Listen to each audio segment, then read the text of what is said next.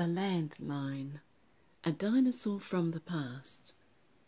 People who rely on landlines for 111 calls will be faced with major changes in 2022 when the government plans to replace copper lines currently used to enable a home landline and broadband.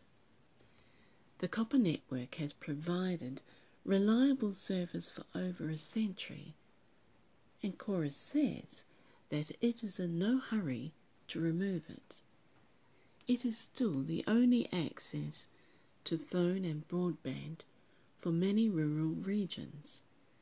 75% of the country has access to uninterrupted broadband and mobile service, but the regions that do not are in isolated rural districts.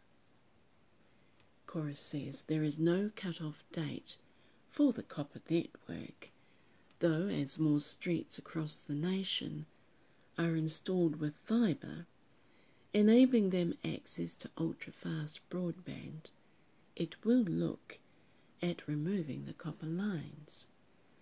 Landlines will then need to run through a modem and electricity.